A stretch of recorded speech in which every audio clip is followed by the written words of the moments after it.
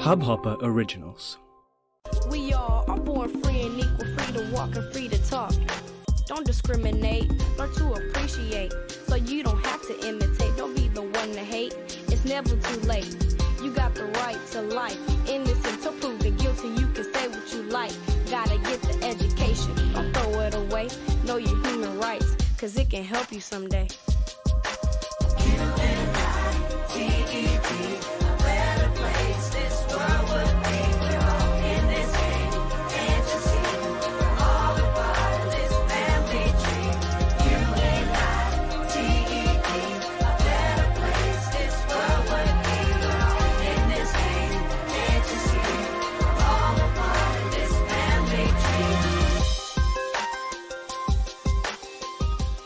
Welcome to the Born Free and Equal podcast with United for Human Rights and Hubhopper.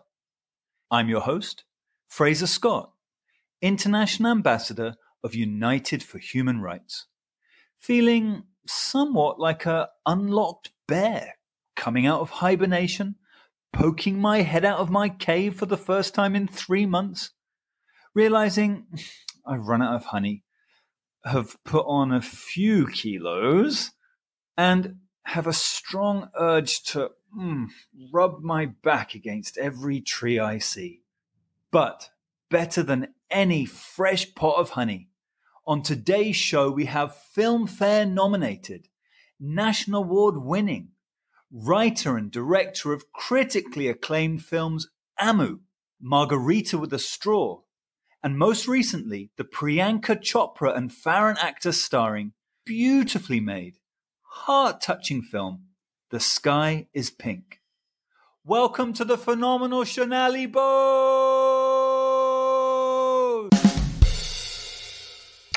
Welcome, Shonali. Thank you guys. Excited to be on your show. Thank you. Thank you for being here. It's also my pleasure to introduce the South Asia Ambassador for United for Human Rights, who was awarded the Hero Award at the United Nations in New York, and as an actress has played the lead in 7 films, 2 of them, Shonali, as I know you're originally from Calcutta, with Buddhadeb Dasgupta. Sheena Chauhan! Thank you, Fraser, and thank you, Shonali, for being with us. When I told my mother that you were coming on the show, she said that you were also from the Lawrence School, Sanar, which is where I did my studies. And I also grew up in Kolkata, where you were born. So not only am I thrilled to listen to your words of inspiration, motivation, and activism about human rights, but I think it will be like a slice of home to be talking with someone who is originally from Bengal. Khub bhalo. Amazing. Great. Wonderful. So let's get down to business about your chosen right, one that could not be more relevant today, which is workers' right. The world's most widely agreed on human rights document, the Universal Declaration of Human Rights, Article 23, workers' rights states, number 1, everyone has the right to work, to free choice of employment, to just and favorable conditions of work, and to protection against unemployment. Number 2, everyone without any discrimination has the right to equal pay for equal work.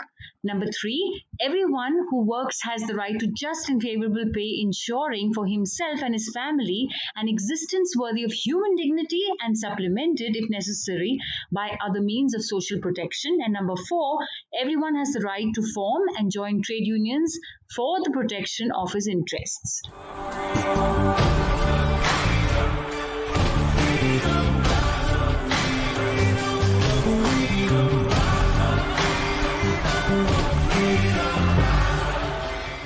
Shonali, why did you choose this right?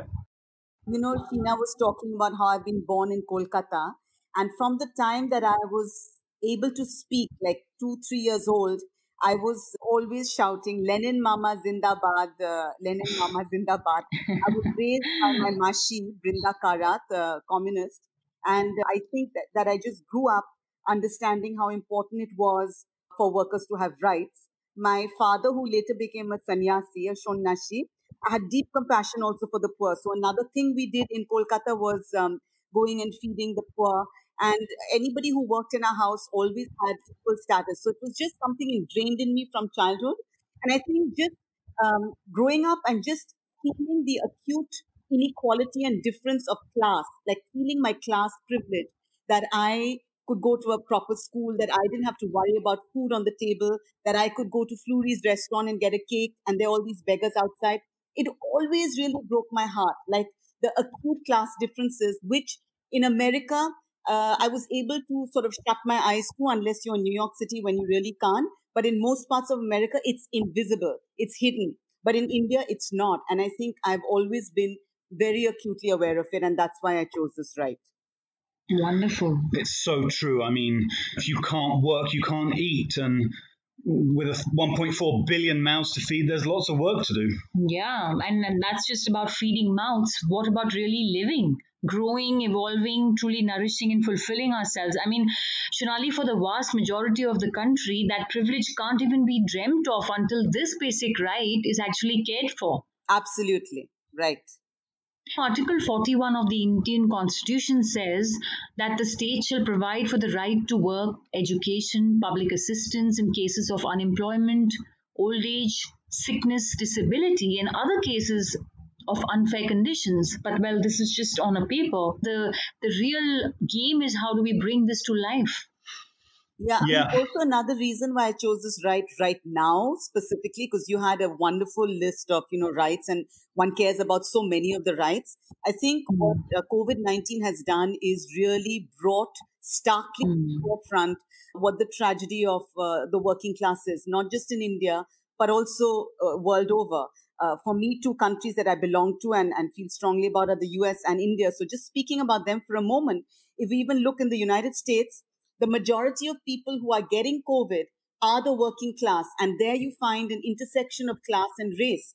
Blacks and Latinos are getting it in much bigger ways because they are on the front line. They are the workers, the food processing and meat plants, which could not be shut down from day one, where they don't have equipment and they are suffering, right? Or the delivery people. So, Right. and just thousands and thousands and millions, of course, going into unemployment, not being able to access government money. Like, it's a huge, huge tragedy, leave alone future of what debt people will get into with health. In our own country, of course, I don't have to say anything. Everybody's reading the stories. What's amazing is that it is so much in the forefront. That's one good thing, that, the media has kept it alive and in the forefront, and nobody can escape knowing the terrible, tragic plight of migrant laborers, working class people in our country. So that's also another reason I chose this right, because it's really COVID-19 brought it to the forefront, what the majority of people suffer on a day-to-day basis and what we, the minority, usually have blinkers on about.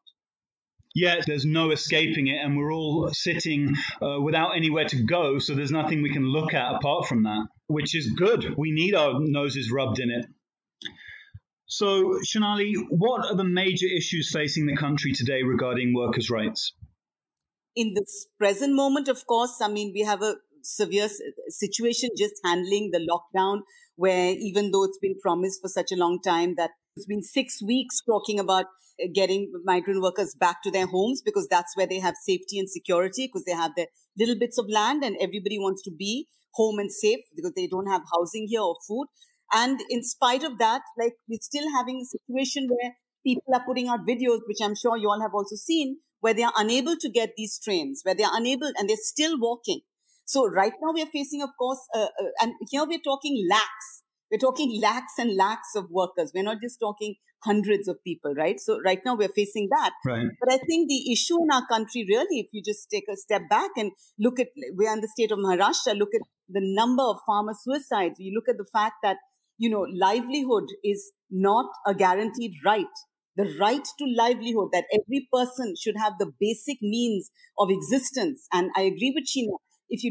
Without the basic needs, where can you even reach a place where you can actually live like a human being, where you can listen to music or watch films or be somebody? Like, here you're struggling on a day-to-day basis just to feed hungry mouths, right? And it's often just put on population in our country, which really enrages me. You said it very well right now, Fraser, very quickly, by saying, like, it's that many people to work. It's more hands to work, not more mouths to feed.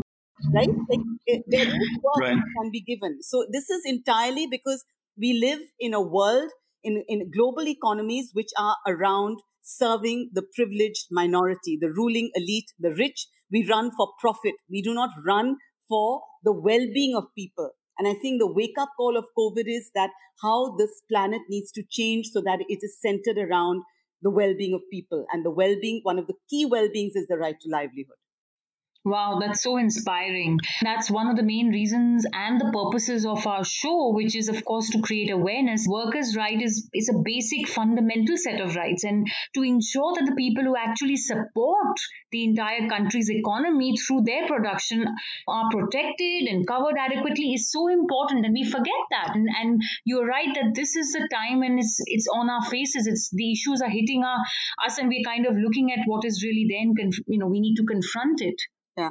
I'll tell you about a film that you all are not aware of that I did because it was my thesis film. And, I was actually just had my second baby at the time. I was pregnant, actually. I was 8 months pregnant. And I made this film called Lifting the Veil. And it was made in the context of the 50th anniversary of our liberation from British rule. And so I was very keen that documentary film be screened in India in the 50th anniversary year, which was 1997. And my lawyer, I remember, said that just give birth to the baby here, let him be born a US citizen and then go. And I was like, no, it's more important that I screen my film in the 50th anniversary. So I traveled to India when I was 8 months pregnant to show my film. Now that film, Lifting the Veil, it was not actually about women of the veil. It was lifting the veil on the fact that this economy, who does it run for and whose interest is it? So basically in 1991, India started the program of liberalization and privatization. And at that time, the entire hype was that this was going to be marvelous for the Indian economy and for India, everybody. And that film that I shot was interviews cut between like industrialists, capitalists, as well as workers in Delhi, in Bombay, and in Calcutta. And it was also an eye-opener for me. So it lifted the veil certainly on what was a complete lie to the country, that this is going to be wonderful for us. And that was now 1997. We are now 2020. That time, all these people, top people, Chidambaram, Jairam Ramesh, Birla, lots of people who I spoke with, I had access to a lot of really top people, all kept saying, well, it's going to trickle down. You see, it's going to be fantastic for our workers. It's going to trickle down. And that's, of course, the irony, which I knew, but that's just an economic theory to say, hello, it's not going to trickle down. The rich are going to get richer and the poor are going to get poorer. And oh my God, how much that has happened in the passage of time, like in a really, really even sharper way than it was, even sharper way.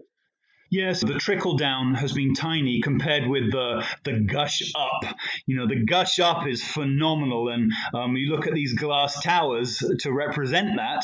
And the trickle down is so tiny that these people have nothing. Yeah. And speaking of the glass towers, so one section of people who I shot at that time in 97 were mill workers. So at that time, we still didn't have Phoenix Mills and all. Like today we say Phoenix Mills and we mean we're going to go party, right? We don't mean the literally mills. But at that time, it hadn't been built, right? The mills were still almost shutting down, but still somewhat operational. So I went to the mills and shot in the mills and I interviewed all these mill workers. And this is one of the most thriving industries of the city. The mill industry, the textile workers industry is what has really, it was called Girigao, has really led to Bombay thriving and being a major economy, major financial center. And because of a major strike that the workers put up, and it's always blamed on the workers that because they had a 1.5-year strike, the mill workers had to shut down. They didn't give in to a single thing. They were asking for a pay raise and they didn't give in to a single thing. That's why the strike went on and the blame is put on the workers. But at that time, I remember speaking to these workers and just feeling their hearts and them saying that we've been here, our fathers have been here, like we've been mill workers and there's huge profits from mills. And why can't we just lead decent lives? And today when we just go to Bombay Canteen, my favorite restaurant, like I am from the upper class, I go to Bombay Canteen. And then I remember that I walked this place in 97 and interviewed these people who were just wanting a decent livelihood and their whole livelihood was shut down. And they had to go back to rural India or remain here as construction workers, as the unorganized sector from being in very strong trade unions. And that was heartbreaking personally. I mean, just that, because you said the juxtaposition, and, I lived that juxtaposition, personally, I've seen what was and what it is today. So that's a very powerful story and very moving as well. Shonali, I read that you got into film as the best way to express your activism, and you definitely live up to your reputation. As an artist, your heart has to be so wide open, and what else can you do but really feel these people's pains? Well, there are things we can do, and that's what we are here to discuss. Per survey, the one thing people most agree on that can be done to help with human rights is increase awareness. So let's read another clause from the Constitution. Article 43 says that the state shall try to ensure a pay that people can survive on, conditions of work providing a decent standard of living, and full enjoyment of their time off, and social and cultural opportunities. Now, that's a big statement, not just a living pay ensuring a decent standard of living, but full enjoyment of time off, cultural and, social opportunities for all. That's a lot. Yeah, that's the Constitution. And of course, none of this is upheld because even just the basic minimum wage is not guaranteed right now. Yeah. So, Shonali, why is it important people are aware of and stand up for this right?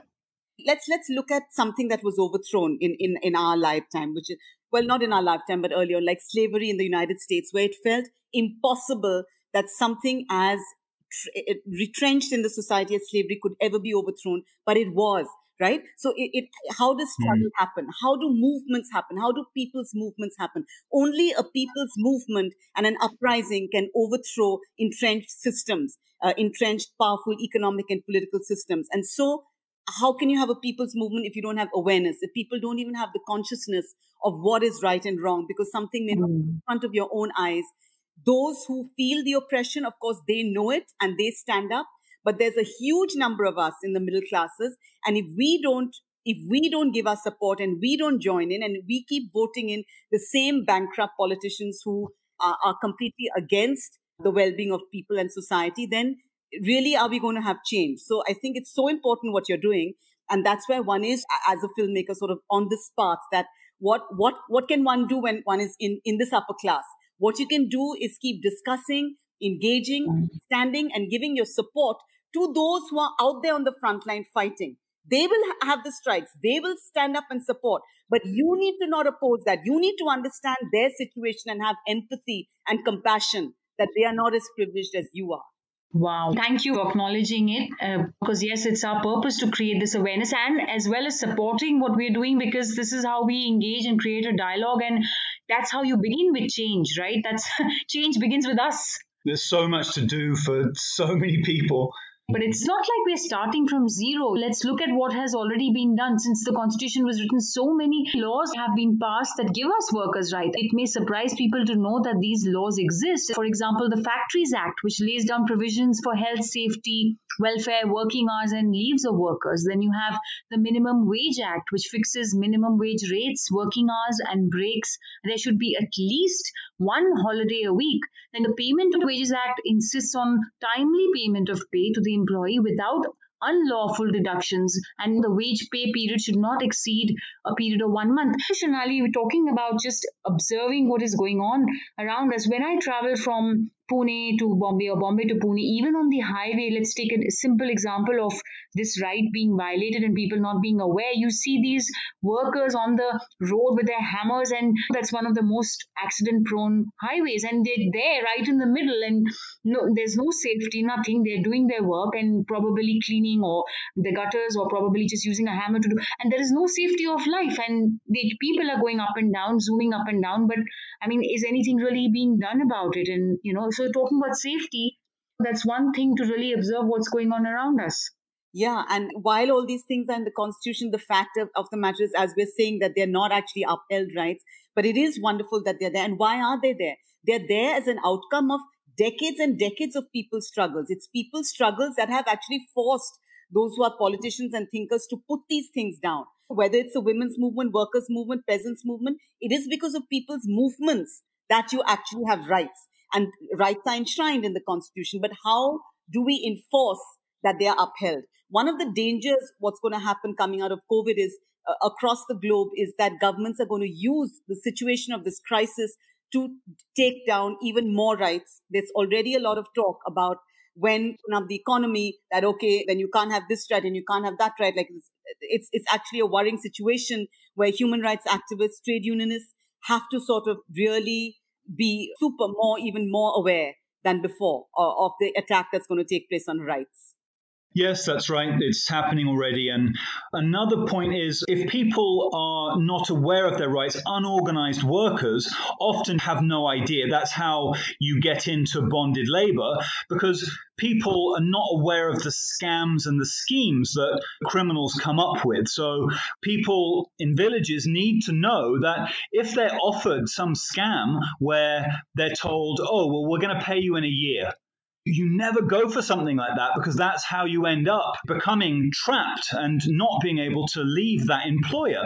And that's why awareness is so important, basically. Yeah, if you don't know your rights, Shonali, how do you stop it from being violated? That comes down to education and awareness. Yeah, I definitely agree. I mean, we're definitely on the same page about awareness. So what can be done to realistically make this right a fact? Well, the thing is that people's struggles are not going to stop, because ultimately it's not you or I. It is when the people who are affected the most and they rise up. So what happens all the time is that they're diverted, or they're just so crushed that people can't rise and protest. And that is why you continue to have the status quo. So what can you and I do? You and I can write and talk and engage and keep discussing and keeping it at center stage. Because what is going to happen is right now it's in our faces, right? Because nobody can escape what's happening to migrant workers in our country right now. They're being killed on train tracks, which they should have been on the train rather than being killed on train tracks. How can any of us escape it or sleep at night? So nobody, no politician, nobody can escape it right now. So it's in our face. But let's go back to a time when life moves on and it's not in our face, and all our domestic staff are back in our homes, and we're not cribbing about the fact that we have to do the jharu pocha and we have to do everything. And you crib about your domestic help when they're there now. They're not there, and you realize, what your day is like. And so when all this goes back to normal, what is going to happen is this is again going to become invisibilized, because the working class of this country are invisibilized. They don't have the voice. They can go out there and strike, etc., but they don't have the voice. We are part of the system that has the voice. So the important thing is that we don't lose sight of the fact, not just of workers' rights, but other rights as well, that we keep this front and center stage. Keeping human rights, overall human rights of the planet and of human beings at the front and center stage is the most important thing that we can do. Wow. Yes, couldn't agree more with that. And people like you, no one has a voice like film. So thank you so much for being here. And I have a question, because I was reading today about Ambedkar, that when his party first ran in Bombay, as soon as he came in on the back of workers' rights, he won 15 out of 17 seats. So why is that not the case today? Why don't the people just vote for the people that ensure that they have rights? Because which political party is ensuring that? Like, there's hardly anyone, Yes, Kerala made some headway when the CPM were in power. So you have the highest literacy there, and you have better workers' situation in Kerala, and even how they've handled COVID. But which political party? There is no political party. They all exist under whichever banner they are, under whatever ideology are, they all exist to serve the ruling elite, the super rich of this country. So what's going to happen is that bailouts are going to go by whether it's the US administration or the Indian. Big bailouts are going to go to the airlines or to banks, or top business houses are going to be bailed out. They always are bailed out by the government. Ordinary workers, we're talking about whether they'll be given 700 rupees or 800 rupees or give a sack of grain. This much chaos is existing and just giving them something basic, right? But money exists in our country, power exists, and it doesn't matter which opposition party comes in. So it's only when we have a really massive change that you bring in a party that is accountable. We have a system also where there's no accountability. Once in 5 years, like just some cattle, you put in a vote for whether the Republicans or the Democrats or the Congress or the BJP, and what changes? Nothing changes. You're powerless. So you have to change the entire system. You can't have a system in which your vote doesn't matter, who you bring into power. So people feel cynical. People feel helpless. Today's youth feel helpless. They're like, what should we do? Because nobody believes in politics. But only politics is the answer, right? So it's only when people like Ambedkar, etc., will go out there and you have a sense of accountability, like we sort of felt with the Aam Aadmi Party, but that failed us too. But you have to have parties that are accountable to people. So you say that from my area, I will vote for you, Sheena, because you live in my area in Versova. I know you. I'm going to vote for you. And when you stand up there and you don't fulfill your promises, I have the right to bring you down. No election without selection. Who selects candidates? Political parties do. But actually, mohallas, the whole country should be divided into mohallas. Mohallas should choose and put forth their own candidates, because people from an area know the problems of the people in their area. They will solve the problems of water. They will solve the problems of food, right? So these changes you need in democracy. Like this parliamentary system of democracy that has come down from the British from the 17th, 18th century, it is designed to ensure that power does not go into the hands of the people, that power remains between the ruling elite, one party or the other. It doesn't matter, right? We all know that.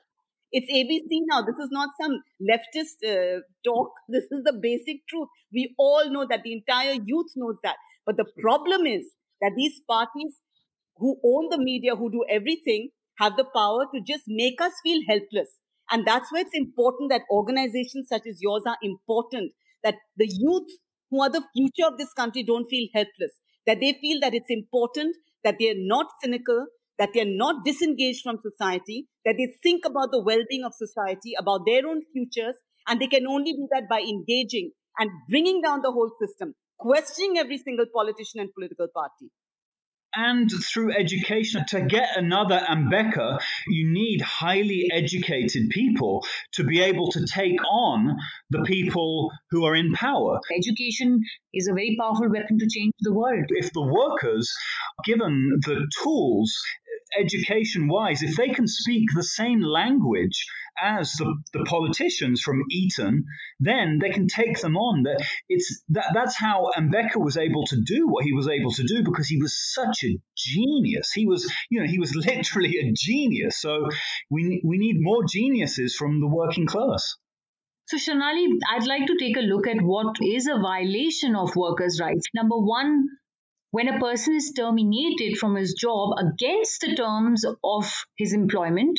Number two, when a person is terminated from his job in violation of existing laws. Number three, when a person is not employed based on discrimination. And number four, when a person is stopped from earning a living in a way that goes against the law.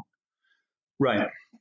So, Shonali, do you have any stories from your life in film or activism that illustrate a violation of workers' rights? When I was making Lifting the Veil, I had gone into a factory and I was speaking with the owner of that factory. And I asked him, is it possible that we have some of the workers come and sit here with us and very politely ask you some questions and ask them, like, can we have a dialogue so that we can hear both points of view? And they were like, absolutely not. There is no question of me speaking with anybody of my workers. Now, I'm not talking about a violation of a right necessarily. That's not the violation of a right. But I'm just like, that is just so basic that you're the owner of a factory, which is making its wealth from the labor of these people who you're grinding into misery because you're paying them peanuts. And you won't even agree to dialogue with them. So basically, in a way, the violation is that they don't even acknowledge, because these are unorganized factories, that they have the right to unionize. So I'm talking about a situation where there's no trade unions here and where the workers just want to be able to go and dialogue. They're not in a union. If they're in a union, there's a different whole system. So the guy wasn't even willing to dialogue with his worker. It's just so telling, where there's a complete lack of empathy. A smaller thing in terms of like what I experienced when I came to make my first film, Amu, in terms of how film shoots happen, which was shocking for me. And I was the producer of my own film. And so I immediately said, no question of this, which is that on a film set, there's also a deep hierarchy. And the production manager, who basically is in charge of organizing things like your catering, etc., said to me that there's a A-class food and there's a B-class food. I said, what does that mean, A-class food and B-class food? He said, the actors and the directors and the HODs, heads of department, they get the A-class menu and the others who are really like, say, workers on a film set. They are the people who are the workers. So they are not the director of photography. They're the small camera guy, right? Not even the assistant camera, but the lower down camera guy. The basic people who are doing all the bulk labor work, they are given a different food. And I was like, absolutely not. And this is on a shoestring budget, barely any money to make my very first feature film.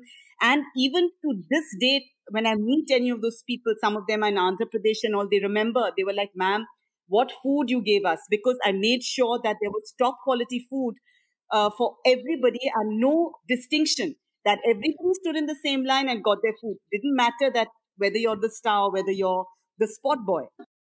This system called spots. This I find a fascinating thing of the Indian film industry. So I said, what if I thought it was a guy who's going to shine the light, like a spotlight. That's what I thought. Okay, I was in UCLA Film School and I'd never been on an Indian film set, and I just came to make my first movie in this naive fashion. And then they were like, I said, they're saying, you have your own spot boy, ma'am. I said, what do you mean? You'll be shining a light on my head? They said, no, you'll see. This person will be indispensable to you. And then when I realized what it was, that I don't have to move to get my own cup of tea, that somebody's going to just constantly hand me water, tea, anything I want. And I was like, if you're coming from the West, I mean, this was just absurd. Such an Indian thing where somebody will sit in their living room and say, Geeta, ek glass pani leke aao. Like, people don't get up to go to their bloody kitchen and get their own glass of water, right? This is the Indian class for you. And so I was like, oh my God, you can go get your own cup of coffee. Right? I could not beat that system. All I could say is, look, and I till the skies, because like, I do not need to be assigned my own personal spot, but I could not do away with it, because I guess all I can do when I'm the producer is to ensure that they have decent hours of work, that they're not working usually 17 hours, because that's usually the case when the film set wraps, because they are the first people there. So they may go at 4 a.m. and you're going at 7 a.m. and you may leave at 10 p.m. and they're there till 1 a.m. So all I could ensure is that they have, decent hours, because I look out for these things. But great, something that I discovered on a film set. Well, that's leading by example. That is actually at least that one film set operated according to how life should be. Yeah, and speaking of standing up for the rights of workers, did you see, Shonali, like Mr. Amitabh Bachchan's initiative that's feeding 1 lakh daily wage earners of the film industry? I mean, isn't it wonderful that our community is coming together with such a big heart? I must say that the whole film industry has been really aware and deeply impacted by the rights, what's happening to migrant laborers. Like, there's so many NGOs I was raising money for, and people are just giving and they just feel helpless and feel like this is wrong. And that's wonderful to see that. That's one of the positive things of this time period, is how the middle and upper classes have been aware and just giving their hearts and feeling like, no, this is wrong. We have to do something. Coming to help, yeah. Which NGOs do you like? Which are good ones? Let's not get into names of, I think anybody who's doing anything to organize and help people is wonderful. Great. So the main reason why we are here is to inspire people to help do what they can in their own field. Okay, Shonali, you've passed with top marks with the complicated questions round from Fraser, but let's see if you will survive the rapid fire questions. Are you ready? Terrible at rapid fire. Siddharth and I, Roy Kapoor or Priyanka and I have been on so many of these wretched things in the Sky is Pink promotion. I never got the hamper. Sorry about that. So, Sheena, we have to prepare a hamper. Did you know? We'll send her a hamper. Okay, what image comes to your mind when you think of workers' rights? Red. I see red. Red stands for me for passion, for anger, and not just the communist flag, but it's passion and anger, and it's blood. It's their blood, sweat, and toil. Wow. You can see you're definitely an artist. Who's your human right hero and why? Che Guevara. He was such a young person, and he rose and fought in a guerrilla movement, because I think it's important to also have revolutionary movement, rebel movement, dealing with the rights of peasants and workers. Great. What animal represents workers' rights? Wow. Well, let me say an animal that is scandalous in our country to even take the name of, which is the cow. And I'll say the cow because today we're seeing two things. one, the cow in our country, is revered and worshipped, etc., etc. But the cow is also so linked to farmers. And I feel workers' rights for me, when I think of an animal, and I just think of the high number of farmer suicides in our country. And I associate cattle with farmers, and my heart breaks for those farmers. And also in the present time period, what we've seen is this cow vigilante groups who go out and who kill people, right? Who are cattle farmers and who kill people, who kill Muslims and that just is just something so shocking and horrifying. And so therefore I will say the cow. Great answer. We just had Sakit Chowdhury on, and he said a penguin. But that was for social security. Penguin for social security, because he said they have these really complex and lovely family groups. Yeah. What film best represents workers' rights?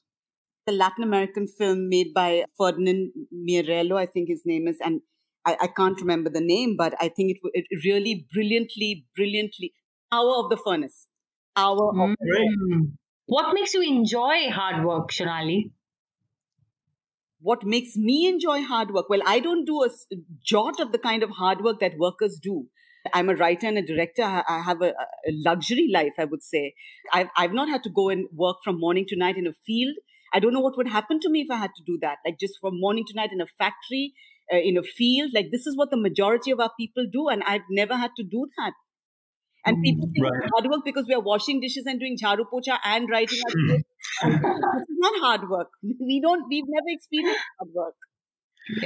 Yeah, about workers' that's right. I mean, the thing is, if you had workers' rights, there'd be more artists, because all of these people, if they just had some comfort, they'd be able to write, to paint and make films. Absolutely. And wonderful stuff. Yeah. So who's the most hardworking person you know, and why do they work so hard? My aunt Brinda Karat, she is 72 years old right now. She's in the Politburo of the Communist Party of India, Marxist. She's also a women's and tribal workers activist.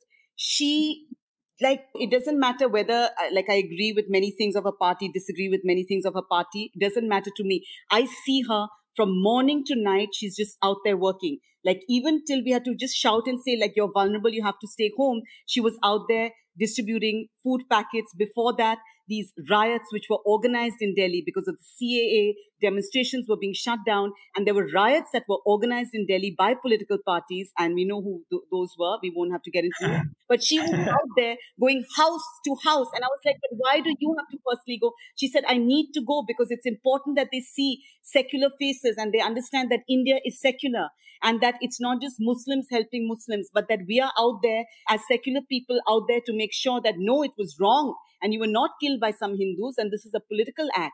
Or when she goes into the remote areas of the country in Jharkhand and all kinds of places to work with tribals, she keeps saying to her grandson, my son, Vivan, you've got to do well, Vivan, because you need to raise money for my Adivasis, my Adivasis and their rights. And she's really amazing, takes second-class train journeys and then takes a bus and then goes in just all kinds of far-off places. And I just am wowed by her and I'm inspired by her from when I was a baby.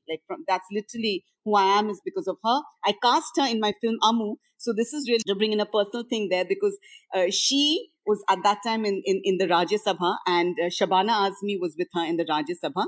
And without my permission, hello, that's how bossy your family members can be. She goes and gives my script Amu to Shabana and Shabana reads it and she loves it and she says she'll do the of wow. Oh, wow. But I didn't want Shabana, I wanted my aunt, as in the sense Shabana is brilliant and amazing, but I actually wanted unknown faces.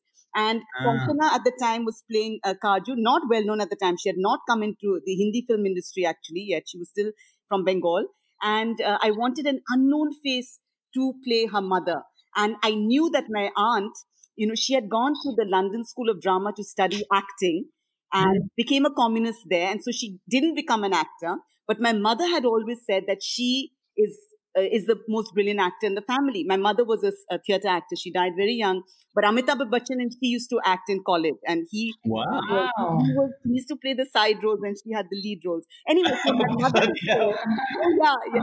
he always laughs about that. And he came when she was dying to Breach Candy and sat with us, etc. So he was very good friends with her. But my mother said, she is the talented one. And so I cast her in Amu. And Nasiruddin Shah told me after watching the film that her role, Brinda's role as Kea, is the most brilliant performance by any Indian female actor ever, ever. That's what he said. Wow. Wow. Now My the sad thing God. of that is that she's just like, darling, when will you write a role for me? I said, please, you do your activism. No more being in my movies now. Okay, I love it. It's so touching and it's also very inspiring. Yeah. And how things magically work, you Yeah. know, when you have a beautiful purpose. Okay, so end of rapid fire. Shonali, last question from me. Do you have a message of hope for our listeners in these difficult days? Yeah, one of the things I want to say, which is not to do with workers' rights, but just because of the present time, just as an older, wiser person, a lot of people being stuck in their homes, you can get psyched by the fear, because I think you confront your own mortality and the mortality of those you love at this time, and you're alone sort of in that. And one of the works that I've done in my life, because I lost my mother when I was 21, I lost my 16-year-old son when I was 45, I've really done deep work on being at peace with death, which is something we can't control, that we are all going to die. And that is what The Sky is Pink, my last film, deals with, is that we're all going to die, but we're so in denial of it. We're in complete denial of it. And I think that every day now we all wake up to read how many deaths, right? It's the first thing I'm also interested in. How many deaths in India? How many deaths in the US? Like, you just never before have you every day woken up and just been reading about deaths.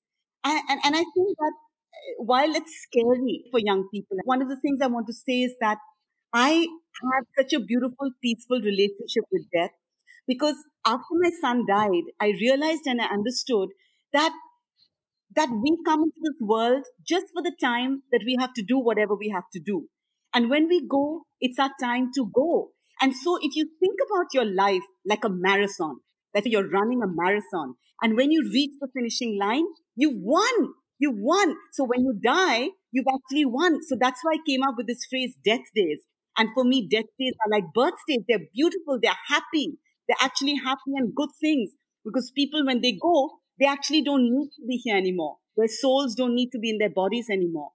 And so that work, that sort of work is something that when you're just sitting, it may sound morbid to you, it may sound really dark, but I think two pieces of work that can really enlighten and elevate you. One is to come to terms with mortality by not thinking about it as some dark and terrible thing, but thinking about it like winning the marathon and thinking about it as a happy thing.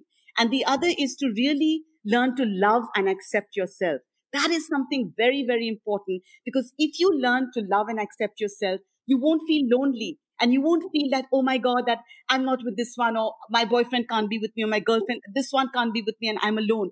Because if you learn to love and accept yourself, if you are your own best friend, I am having the happiest COVID time.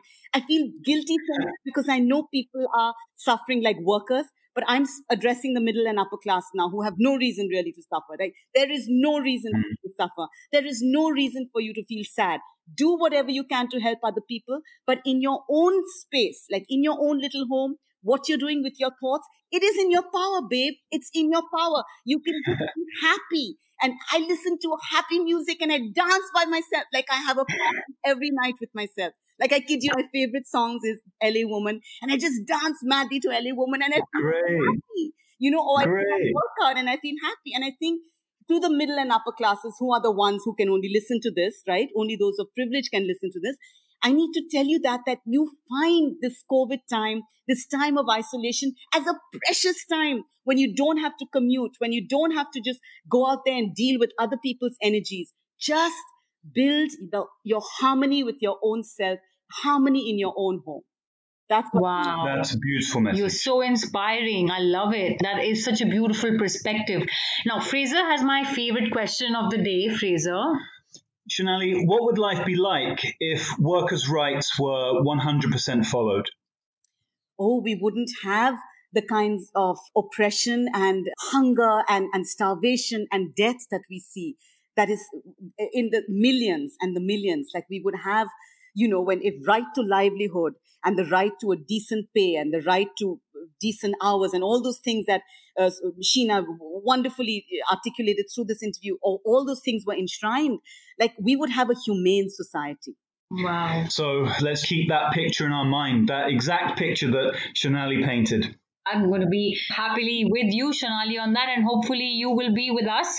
Well, Shonali, we have been talking about work, but this has not been hard work. For me, it's been nothing but a pleasure, and I'm still left enriched, and I'm sure that our audience is also going to be enriched. If only all the work was like that, little effort and maximum reward, maybe that's the Shonali Bose effect.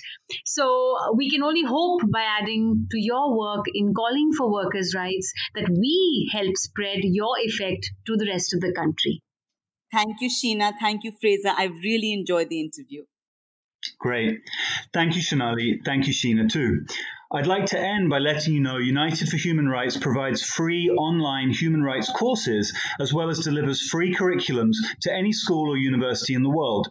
Please go to humanrights.com and start a course and tell any school or university you know to order a free curriculum. It's been so inspiring to hear Shonali's stories, but now we want to hear yours. Please record a maximum 90-second video with stories of your point of view, struggles and successes to do with workers' rights, and we'll upload them on our YouTube channel. And send us your workers' rights artworks, drawings, poems, paintings, etc. We're running a contest to show our favorite chosen stories and artworks on the screen at the United Nations in New York next year. Email your videos and art to Fraser@humanrights.com.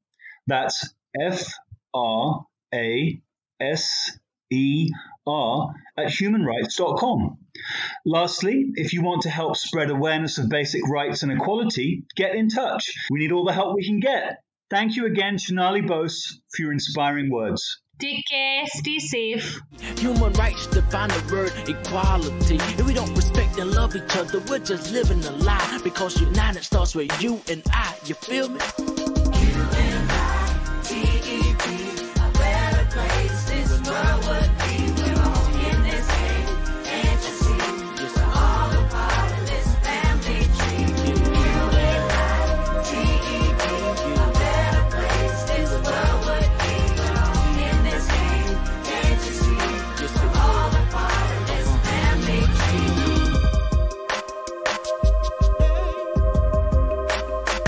We all are born free and equal, free to walk and free to talk, free to dance, free to jump and free to prance. And what I'm saying, gotta keep it together, no matter how bad the weather. It will be alright, keep it tight, cause we all got our freedom rights every day, from the night to the broad daylight.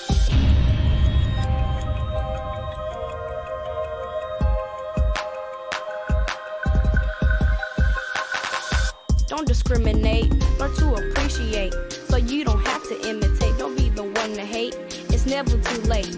You got the right to life, innocent to proven guilty. You can say what you like, gotta get the education. Don't throw it away, know your human rights, cause it can help you someday. UNITED, a better place this world would be. We're all in this game, can't you see? We're all a part of this family tree. UNITED, a better place this world would be. We're all in this game, can't you see? We're all a part of this family tree. इस Hubhopper original को सुनने के लिए आपका शुक्रिया। अगर आप भी अपना पॉडकास्ट लॉन्च करना चाहते हैं, तो हब हॉपर स्टूडियो वेबसाइट पे रजिस्टर करें और 1 मिनट के अंदर अंदर अपना खुद का पॉडकास्ट लॉन्च करें। यही नहीं, स्टूडियो देता है आपको पूरी आजादी कहीं भी कभी भी अपना पॉडकास्ट लॉन्च करने की, सिर्फ 3 आसान स्टेप्स में। तो साथ में अपना पॉडकास्ट शुरू करने के लिए तैयार? Just hop on Hubhopper, simply content.